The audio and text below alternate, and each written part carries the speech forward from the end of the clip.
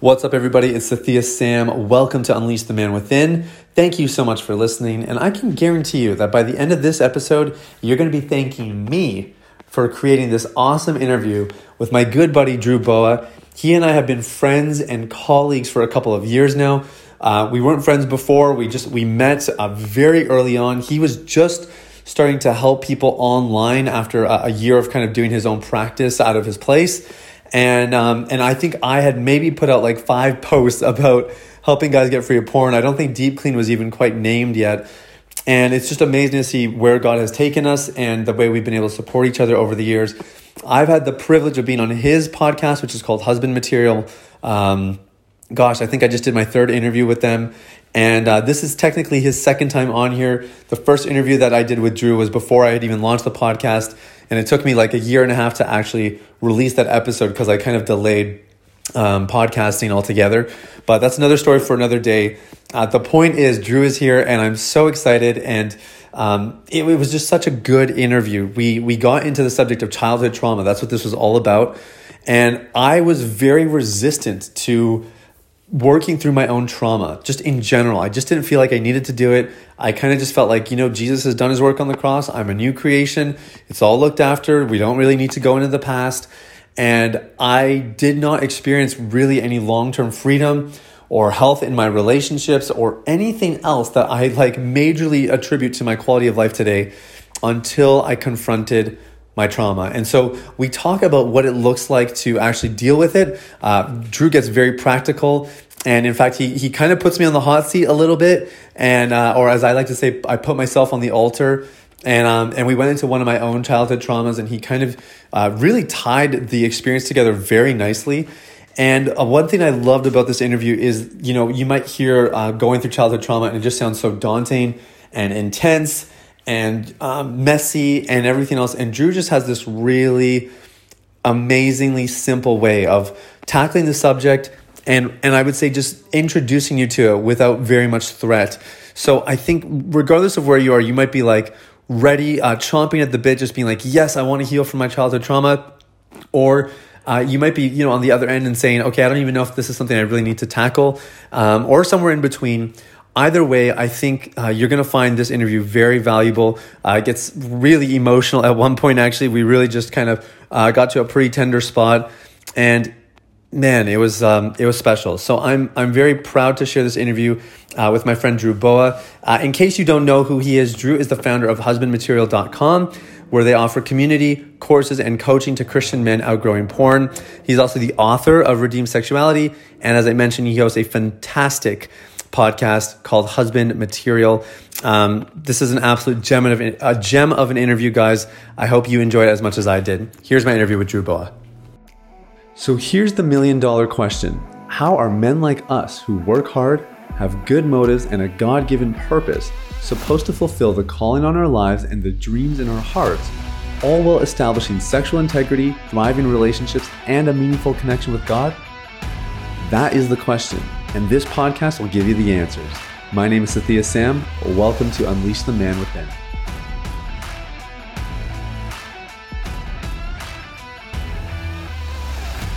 All right, I am here with my main man, Drew Boa. And I mean, over the last couple of years, I've had the privilege of meeting tons of people in the space, forming a bunch of colleagues and kind of collaborative relationships. But Drew, you're the OG, man. You reached out to me it feels like so long ago. And I was actually mentioning this before we hit record, but you did a little expert level trick on Instagram, which is that you did not just write me a message. You sent me an audio message. And as soon as you started talking, I was like, who is this guy? He's so warm, so friendly. And I'm so grateful, man, that you reached out all those years ago. I've had the privilege of being on your podcast a couple times. You have a phenomenal podcast called Husband Material. And it's a real honor to have you back here on Unleash the Man Within. Thank you, Sathya. This is going to be fun, man. I'm really looking forward to it. I think a bunch of my audience has heard your name because I reference you a ton in my episodes, and I think they probably just encountered your stuff elsewhere anyway. You've really established Husband Material as a force to be reckoned with in the porn addiction recovery space for Christian men. Can you just tell us a little bit about what you're up to these days and, what's the latest, greatest on Husband Material?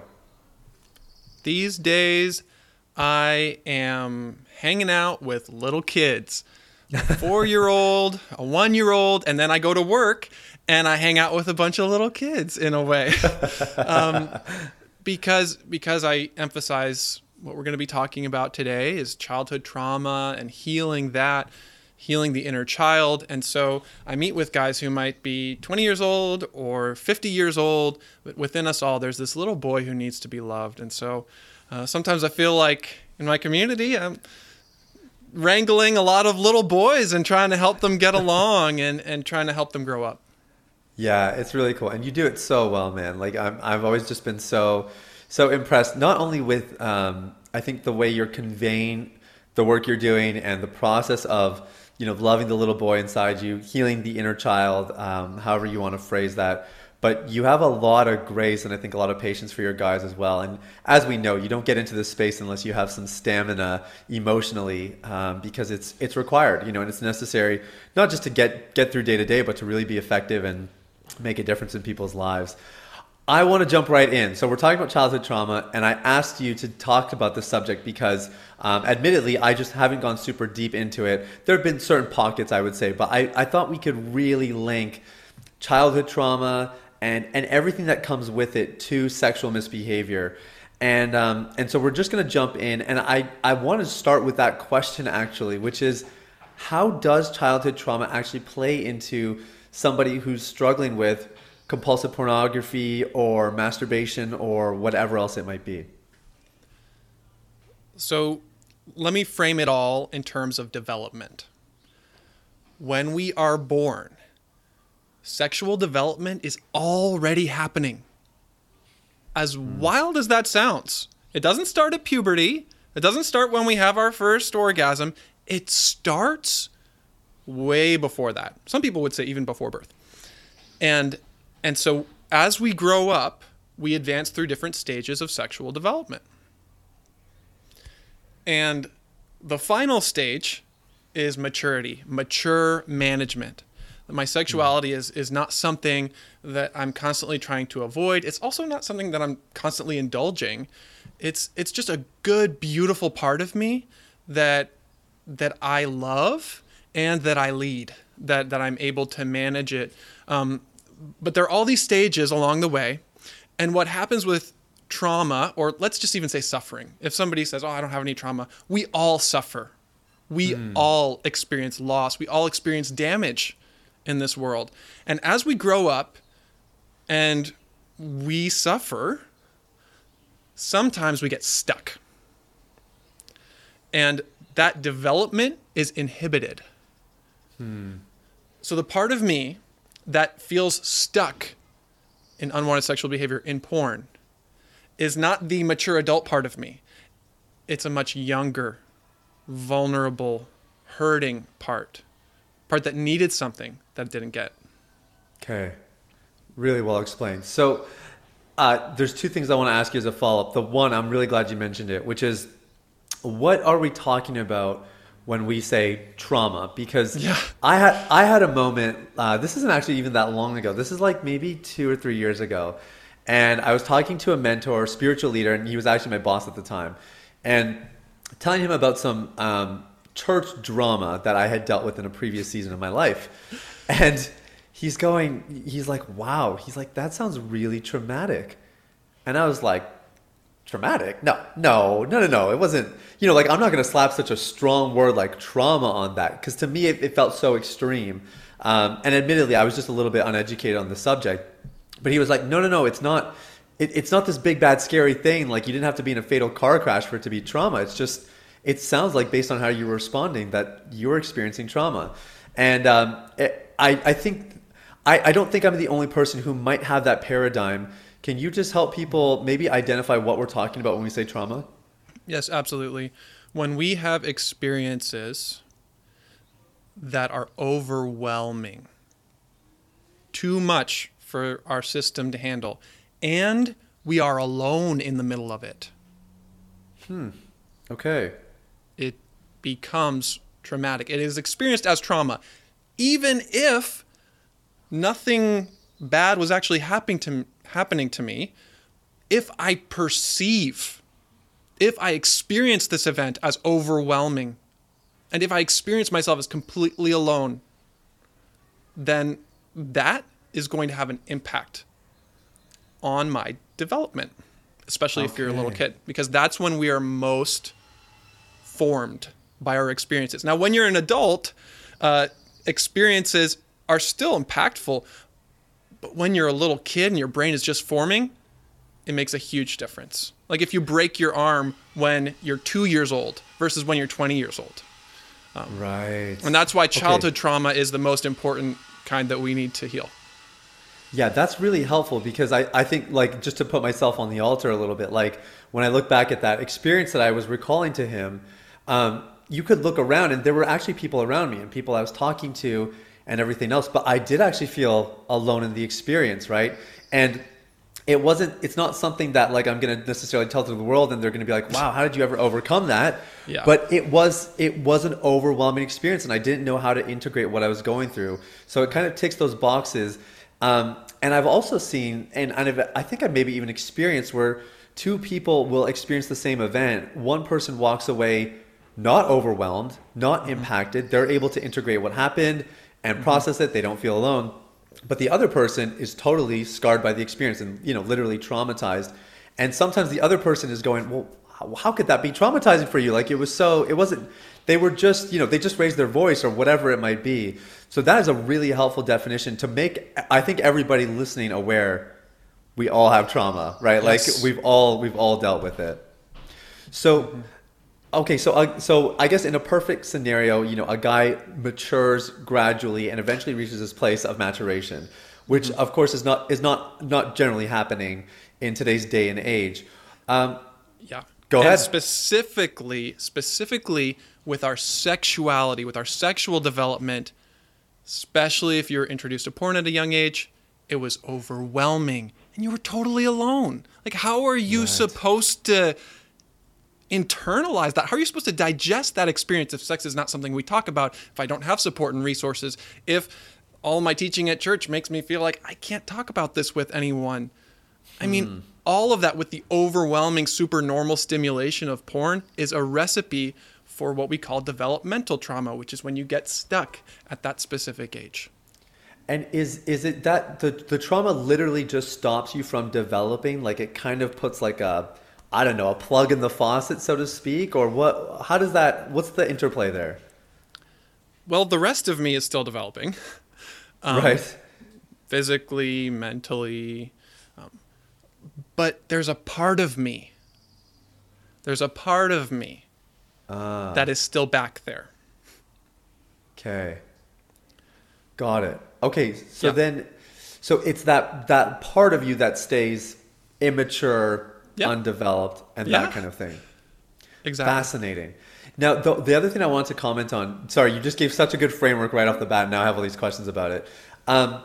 You mentioned that sexual development actually happens maybe from birth, like right off the bat. This isn't like starting at puberty kind of thing, which obviously any guy who's listening probably knows that because they likely got exposed to porn before they even hit puberty. What would like healthy sexual development look like if it did go well in, let's say, the first 5 years of life? Yeah, well, it starts with connection, attachment with your primary caregiver or your primary caregivers, having a bond with another human being. I mean, that's the basis of all brain development, including sexuality, is, as Kurt Thompson says, we come into this world looking for someone who's looking for us as babies. Wow, that's profound. Yeah, so intimacy is really where it all starts. Yes. And then from there, the next stage identified by Clifford and Joyce Penner is touch, safe touch, versus unsafe touch.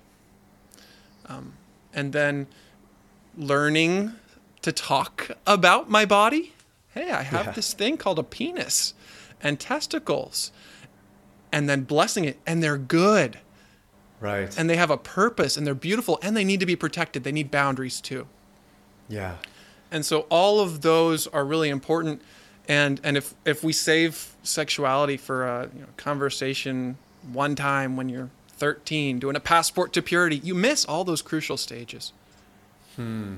Yeah, that's really profound. And I guess we're talking to, primarily faith-based men, Christian men. And I guess I'm just thinking it's possible that generally speaking, like attachment takes place. It's probably not perfect, but attachment's happening. Yep. They're getting some touch and, like that physical intimacy that's required as well to develop. I'm wondering if a lot of the breakdown happens when it comes to actually verbalization, being able to talk about sexuality. Would that be a fair assumption, you think, Drew? Absolutely. Yeah. Yes, because especially if you grow up in an evangelical church or an evangelical culture, we have this thing called purity culture where we don't talk about our sexuality. And in fact, we're kind of ashamed of it, and we try to ignore it, and we try to avoid it, and maybe even attack it with a Bible verse or with something to try to make it go away. The typical strategy from the book Every Man's Battle was bounce your eyes. If you have a sexual attraction or urge and you see somebody who's really beautiful, just bounce your eyes right off of them, which has its own problems. But the point is that we have this culture, unfortunately, which is sexually immature. And so it's by no fault of our own that we just weren't given the support, the guidance, and the attunement that we need in this crucial area. I mean, it's very possible for parents to be very present, very loving, very helpful in many areas of life, except sexuality. Yeah.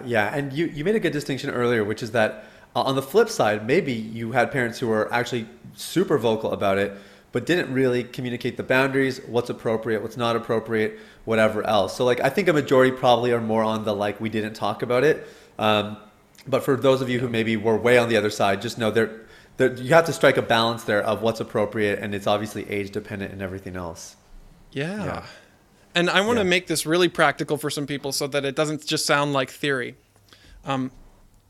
Chris Bruno leads a ministry that I really like. It's called the Restoration Project, and he distinguishes between two types of trauma. Some might say capital T trauma. Some might say little t trauma. He says that you can go through a fire and you can go through a drought, and they're equally devastating. But the drought might even be more devastating because you would think it was normal. Wow. So if you have some kind of overt abuse, sexually, physically, you would experience that as a fire. It's overwhelming, right? But if you experience a drought, no one's talking about sexuality, no one's helping me name my emotions. In fact, no one's even there when I come home from school every day and I'm all alone. That is a desert. And it will kill you, but you won't even know it. Wow. That's profound. So you're kind of saying, Drew, that maybe we shouldn't be using these terms, capital T, little t trauma, because in some ways what we're actually, really the reality is it's just about your response. It doesn't matter if it was big or small, and we would make a huge mistake by calling it little t and maybe not giving it as much attention as it deserved or that kind of thing if we try to categorize. Is that what you're saying? Yeah, I mean, it doesn't make sense to compare natural disasters. If one person goes through a fire, the other person's been through a tornado, and somebody else is in a drought or lives in a desert for 20 years, and there's a locust plague. I mean, how are you supposed to compare these things? What really matters is, like you said, our response. Yeah, right. So it's really interesting to me because I guess that it seems like there's a very strong social component to defining trauma. Because if you did have healthy connection going through all this, at least you're not lonely. You may be totally overwhelmed in your nervous system and you can't actually respond appropriately. But there's a very social component. And now, as you're kind of clarifying here, even just the distinction or maybe lack thereof that exists across the trauma spectrum, what you're kind of saying is the social component is what maybe would drive us to say, oh, it's not that big of a deal. At least you weren't, so-and-so, or whatever it might be. But really, we have to just acknowledge it's our response that counts. And if you had the response, it's trauma, period. Yeah, there was this really interesting research study done on the survivors of the September 11th tragedy in New York City. And they found that people who went through that horrific situation of the Twin Towers falling down, if they had a strong network of social support where they had people who were with them, they had this secure attachment. They had people they could count on, people who would call them, people who would eat dinner with them, people who would go for a walk with them, and they were connected. Largely, they came out of it intact. People who didn't have that dissolved. Wow. Okay. So there's a huge social component, not only to the experience of trauma, but it sounds like the recovery of it, which obviously we're going to get into. But I did want to ask, so, somebody's listening, they're saying, okay, Drew, you got me. Like, I know I developed in pretty much every other area, but I know that sexually I never got that development because of trauma and whatever else. How does somebody maybe they don't even know what the trauma is, but maybe they can just understand there's clearly a discrepancy. I'm a grown man, but sexually I'm still immature. How might they go about that process of starting to identify the trauma points? Well, in the 7 Pillars workbook by Ted Roberts, he says, I want you to write down 10 most painful experiences of your life. And that's one way to do it.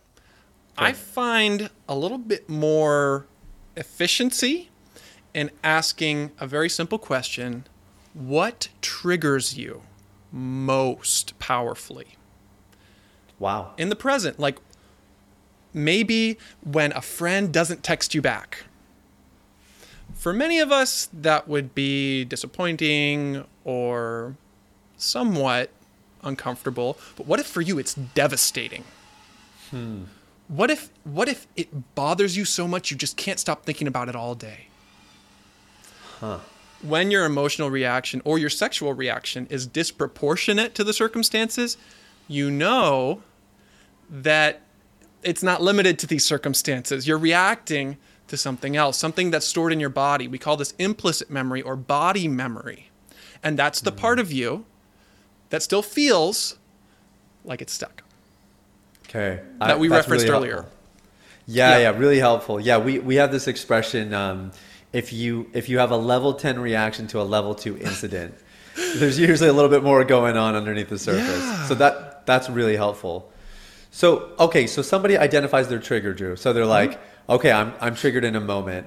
What would be the next step, or how do you link that to the trauma? Very simple question. When have I felt this way before? Okay. Maybe you don't get that text message and you feel alone and overwhelmed. Okay, when have I felt that way before? Maybe when somebody didn't respond to a text message. I'm even thinking about my own story about text messages that I sent and didn't get a response back, and it was because the girl didn't like me and she was afraid to say it. Wow. That just came to me in this moment. Right, but you would never know, right? Like, and you're kind of making that own story in your head.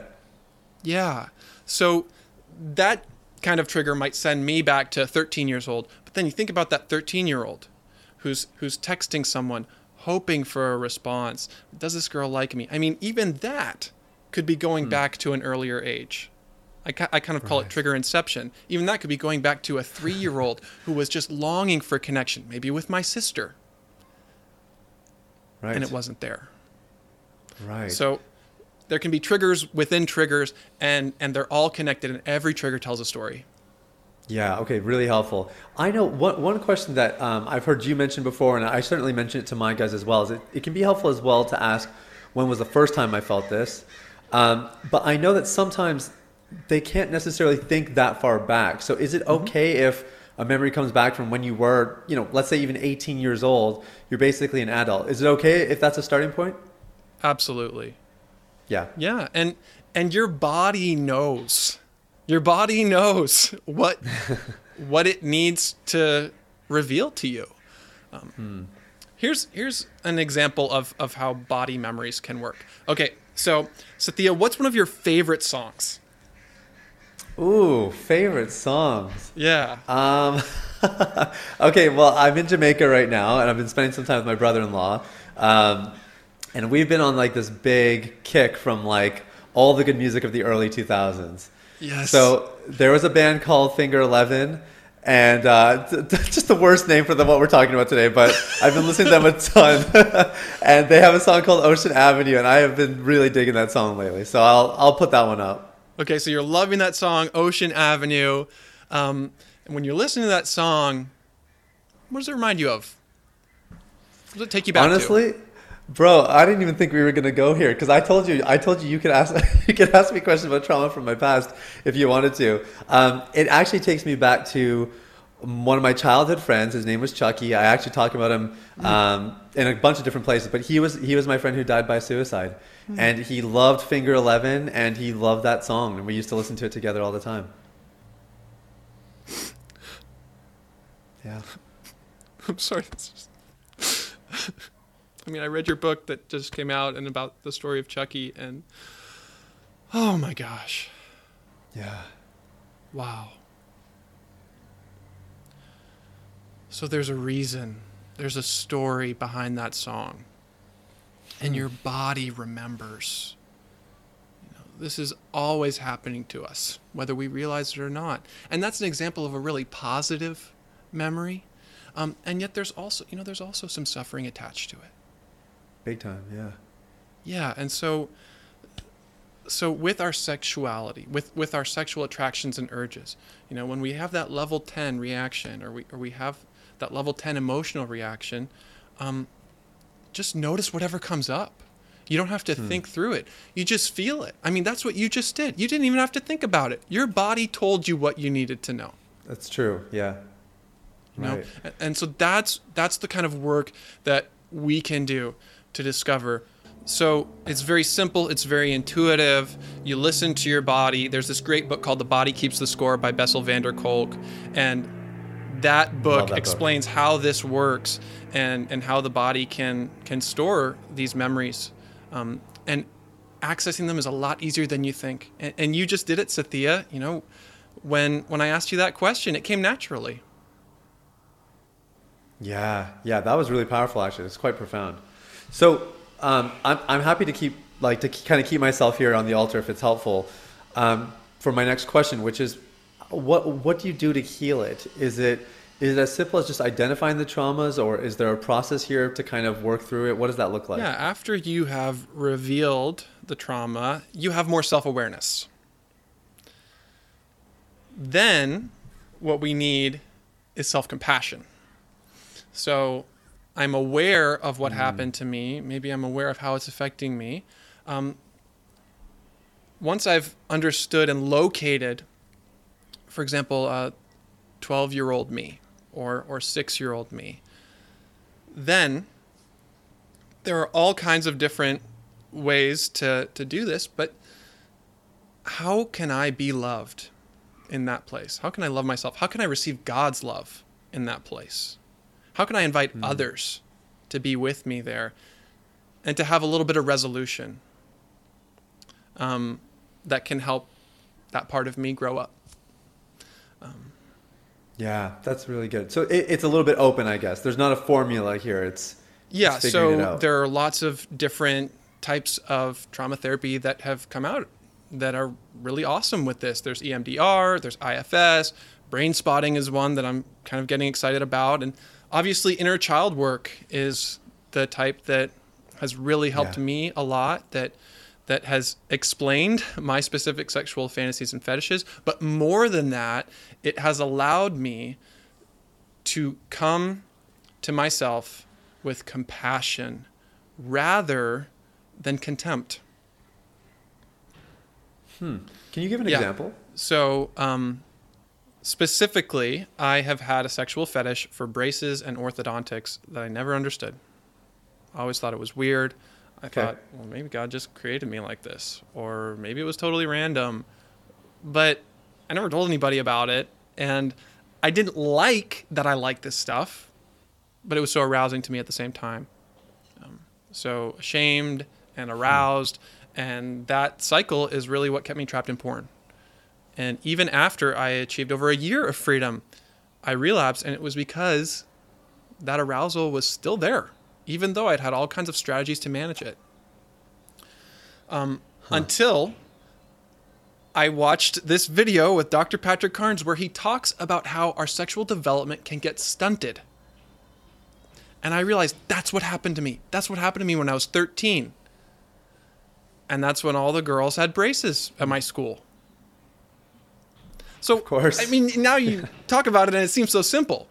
Well, to me, it was bizarre and strange and weird. And so there was a 13-year-old boy, and I would say that is the point in my life when I felt most overwhelmed and alone.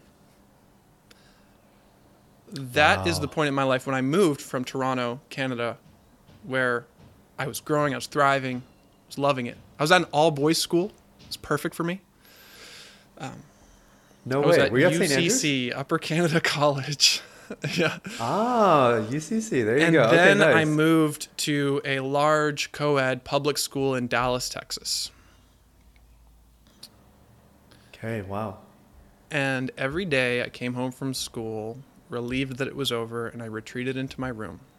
And that's where I had most of my first orgasms, at my computer. And it was looking at girls from school, looking at these people who I thought were completely out of my league, or going back to the girls from the all-girls school in Toronto and masturbating to them and wishing that I could have continued to get to know them. And so that really burned into my brain. What did that boy need? What did little Drew need? Well, more than anything, he just needs love. He needs to be hugged. He needs to be accepted. He needs to be affirmed. Yeah. And the developmental task for me at that time was just accepting my feelings. No one was helping me do that.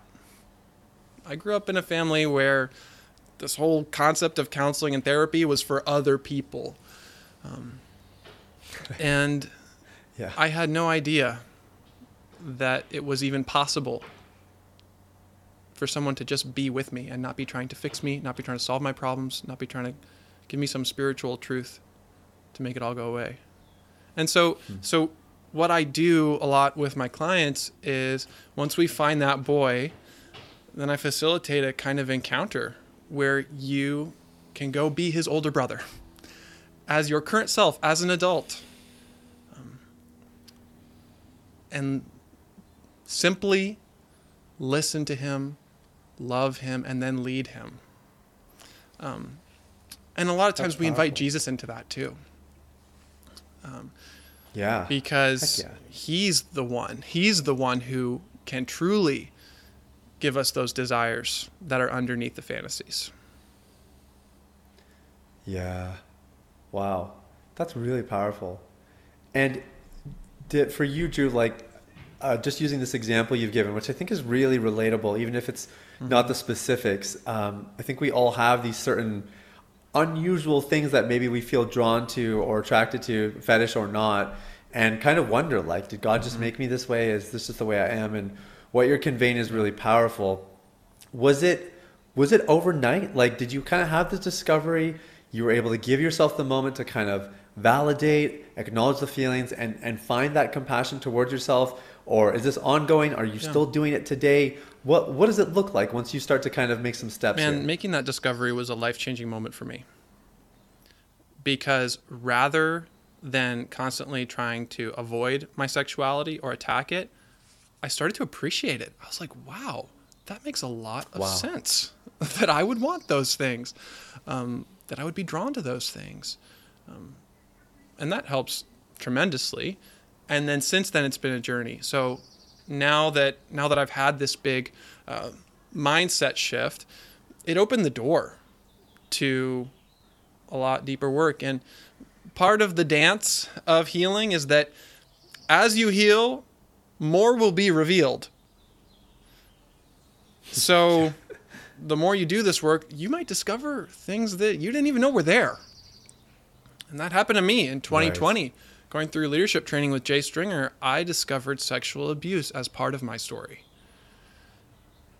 And Wow. it's kind of ironic that going through a training would lead me to need to get counseling and to receive support. So that's been a big part of my journey. And I mean, when you discover that kind of stuff, it can be a recipe for relapse if you don't have some of this foundation.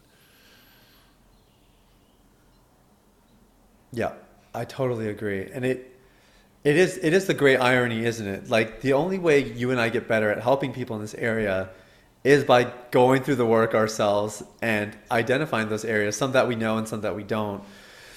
You mentioned something that I'm really glad you did, because I think this is going to bring everything full circle, which is that as you are identifying these traumas and these parts of your past that have contributed, in loving yourself, validating yourself, and just like you said, embracing it. By embracing it, it sounds like you're permitting yourself to develop sexually. Like the trauma in some ways is going to stop it for whatever reason or another, but now you're giving yourself a chance to, celebrate, embrace, and in the process, I imagine giving people the permission to maybe compensate for that misdevelopment. Is that a fair way to put it? What is that? What happens there? In some ways, you're pushing play where trauma push pause. And you're writing a new chapter of your story that got interrupted back there. It's like we've been replaying it over and over. When you do this work, it helps you to resume. Yeah. That's really well said. Okay, so I have two questions that I for sure want to ask you, but then we'll see where these go.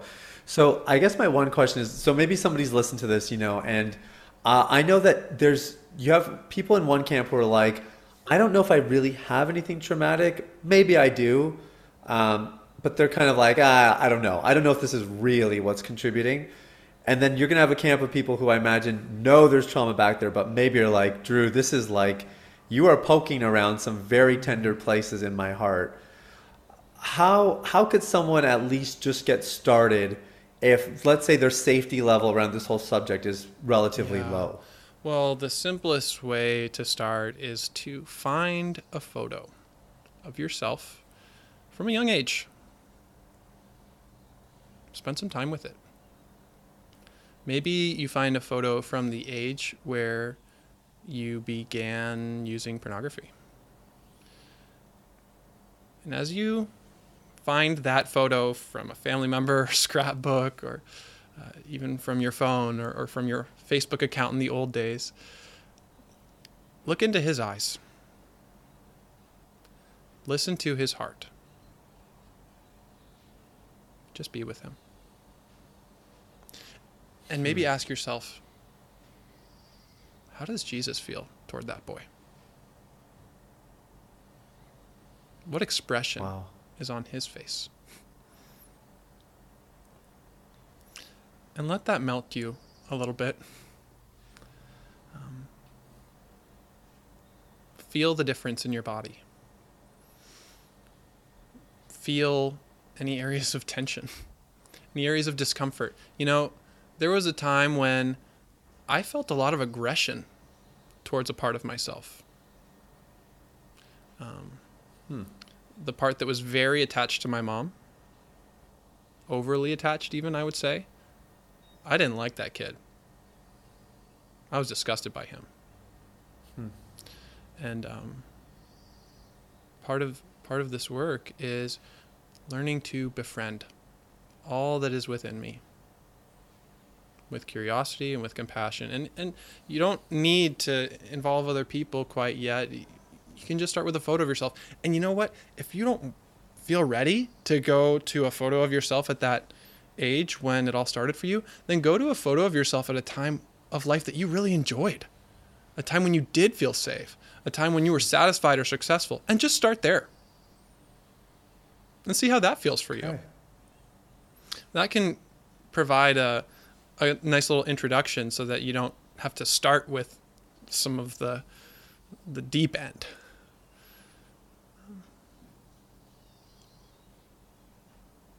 I love that. That is, I mean, just about anybody could do that. And I think that's really helpful because I know for me, even like when I think back to my healing journey where I was, healing the inner child and working through things from my past, it really did take me time to get there. And I was fortunate to be in an environment where people I trusted were also engaging in the process. So that really, I would say, expedited my safety.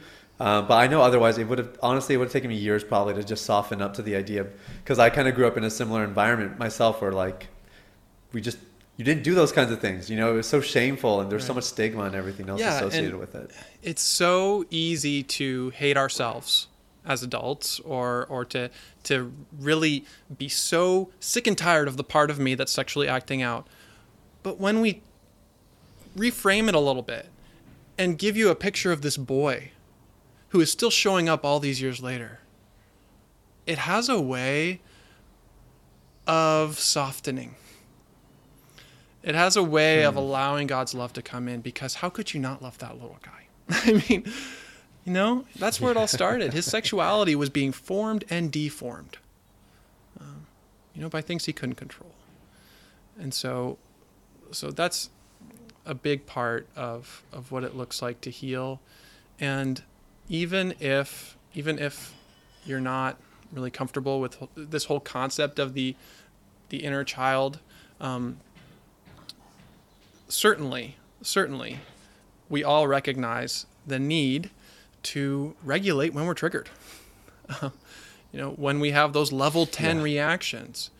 And one of my favorite little phrases I say to myself, I teach my clients, is that when you get triggered, emotionally or sexually, take a few deep breaths and just say, "Hello, childhood."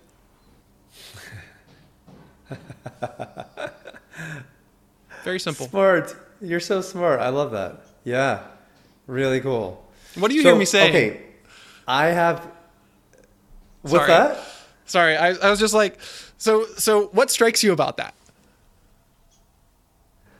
Well, I guess it's just so simple, right? Yeah. Like I think that's sort of you hear about going into your childhood and you're trying to finagle around all the memories and experiences and stuff, and I think that kind of simple profundity is like really useful in this context, just to be like, "Hello, childhood. Let's just call it what it is. Just face it head on. Yeah. It doesn't have to be this big daunting thing. You don't have to pull out your journal and start scribbling down like." Just face it in the moment, Yeah. I love that. Awesome. Yeah, it's good. It's really good. So this is something I've fallen into, and this is why I'm asking you this question, which is when you do embark on this journey, as you said earlier, as you heal, more is revealed. And how do you kind of, I guess, tether the line so that you're regularly healing and you're becoming acquainted with traumas and the scores that your body has been keeping, so to speak, but not get so consumed by it that you just feel like you're dragging every single day because it's another trauma and there's more to heal and more of me to love from my childhood. You know what I mean? Like, how do you kind of, I guess, find that line so that you're developing but you're not getting overwhelmed by it? Okay, this is kind of profound. All right, you ready for this? I don't know. Let's see. I think I'm ready. Your suffering becomes your superpower. When we discover those childhood wounds of being rejected, being too weak, being alone, being unworthy, being powerless, when you can understand exactly what it is that you felt when you were a kid. And for me, I'll just say rejection. I felt rejection over and over. Rejection. That has now become my superpower. Because God has used that suffering to shape my heart into someone who is very good at helping others feel accepted. Because I never want anyone to feel the rejection that I felt. So as you reveal some of these wounds and you see how you suffered, that actually in a redemptive way can become your strength. And then as you get that need met, for me, as I get that need for acceptance met, then I can overflow acceptance to others. And so that word overflow means that I don't get caught up into too much introspection thinking, what do I need? What do I need? I need more acceptance from this person, from that person. Well, yeah, I mean, that is a need, but it's not all about me. It's not self-centered. Rather, it's self-giving. It's getting to a place of overflowing to be able to offer others what I didn't get. That is really good. So now I have another follow-up question, which is, how do you know when you're in that place of overflow? Because I can imagine people in their zeal are like, oh my gosh, I found this thing and I'm healing and I want to help other people in it, or that kind of thing. How do you know when you're in overflow? Is there, I don't know, is there anything to it? Well, there's a fine line between accepting somebody because I want them to accept me. And accepting somebody just with no strings attached, just pure generosity. I mean, Sathya, for you, what was one of those lies or what was one of those wounds that you received as a kid? Well, I actually, the one that comes up often for me is I was in kindergarten.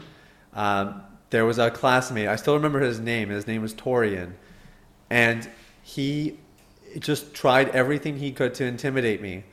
And I have no idea why. I never picked on him or said, I didn't even say anything to him. But he always tried to intimidate me, and it worked. I was always scared of him, very conscious. I still remember being in our little coat room, tying my shoes and kind of looking to see where he was. And he was never even actually he didn't bully me physically, but verbally, he was always just trying to impose himself. Sounds like you felt unsafe. Definitely. Or yes, kind of very threatened. Powered over by him. I mean, yeah. Tell me if this resonates with you. It seems to me, Sathya, like you are an extremely safe person. And you're someone who empowers others. Yeah. Yeah, that's your strength. Yeah. That's your superpower. And I find a lot of purpose and meaning when we can turn the suffering into a superpower. And the work of revealing our trauma actually ends up not just being like, oh, I have to do this. It's like, no, I get to do this and discover who I really am. Yeah.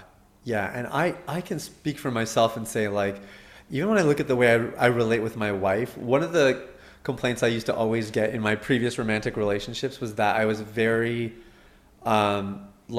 charming and endearing, and early stages of dating were always really fun, but then it was very hard to actually reach me as a person. And a huge part of it was because I resisted all of this kind of inner work. I had heard rumblings about it, but always thought I was above it, or I wasn't that traumatized, or it was all that kind of stuff. And I look at the way I am able to relate with my wife now and the kind of emotional connection we have, which is the plumb line, of course, to all the other avenues that you'll connect with another person in a marriage, especially. And I'm so grateful. It really has made me a better person. And I think what you're saying is really profound, which is that if people are willing to go on this journey, it's quite likely that the areas where they feel stunted, the areas where they feel like no matter how hard I try, I can't seem to get past this or get a breakthrough, they'll probably find those areas they're able to move forward with relative ease when you do start to uncover these traumas and actually process them. I love the way you just said it. Yeah. Cool, man. Well, hey, you're always up to something cool at Husband Material, and I know some of these guys who have heard you are going to want to connect a little bit. What are you up to?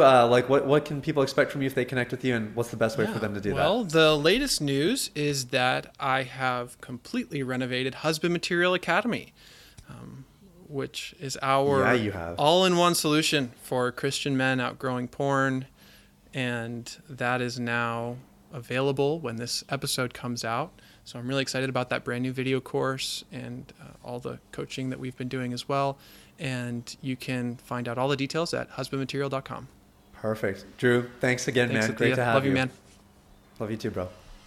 Okay, well, there you have it. That was my interview with Drew Boa. It's funny, right at the end, after we hit record, he was like, oh, dude, I don't know why I said that at the end. Sorry, I hope I didn't mess up the recording. And I was like, bro, you can say whatever you want. You know, like we keep these podcasts super candid because I want you guys to feel like it was just two friends chatting, and, you know, kind of poking around and being curious about each other's stories and experiences. And that's certainly what this felt like for me. I hope that's what came across. And that's why when we said "love you, man" at the end, we kept that in. You know, we're not trying to hide anything here.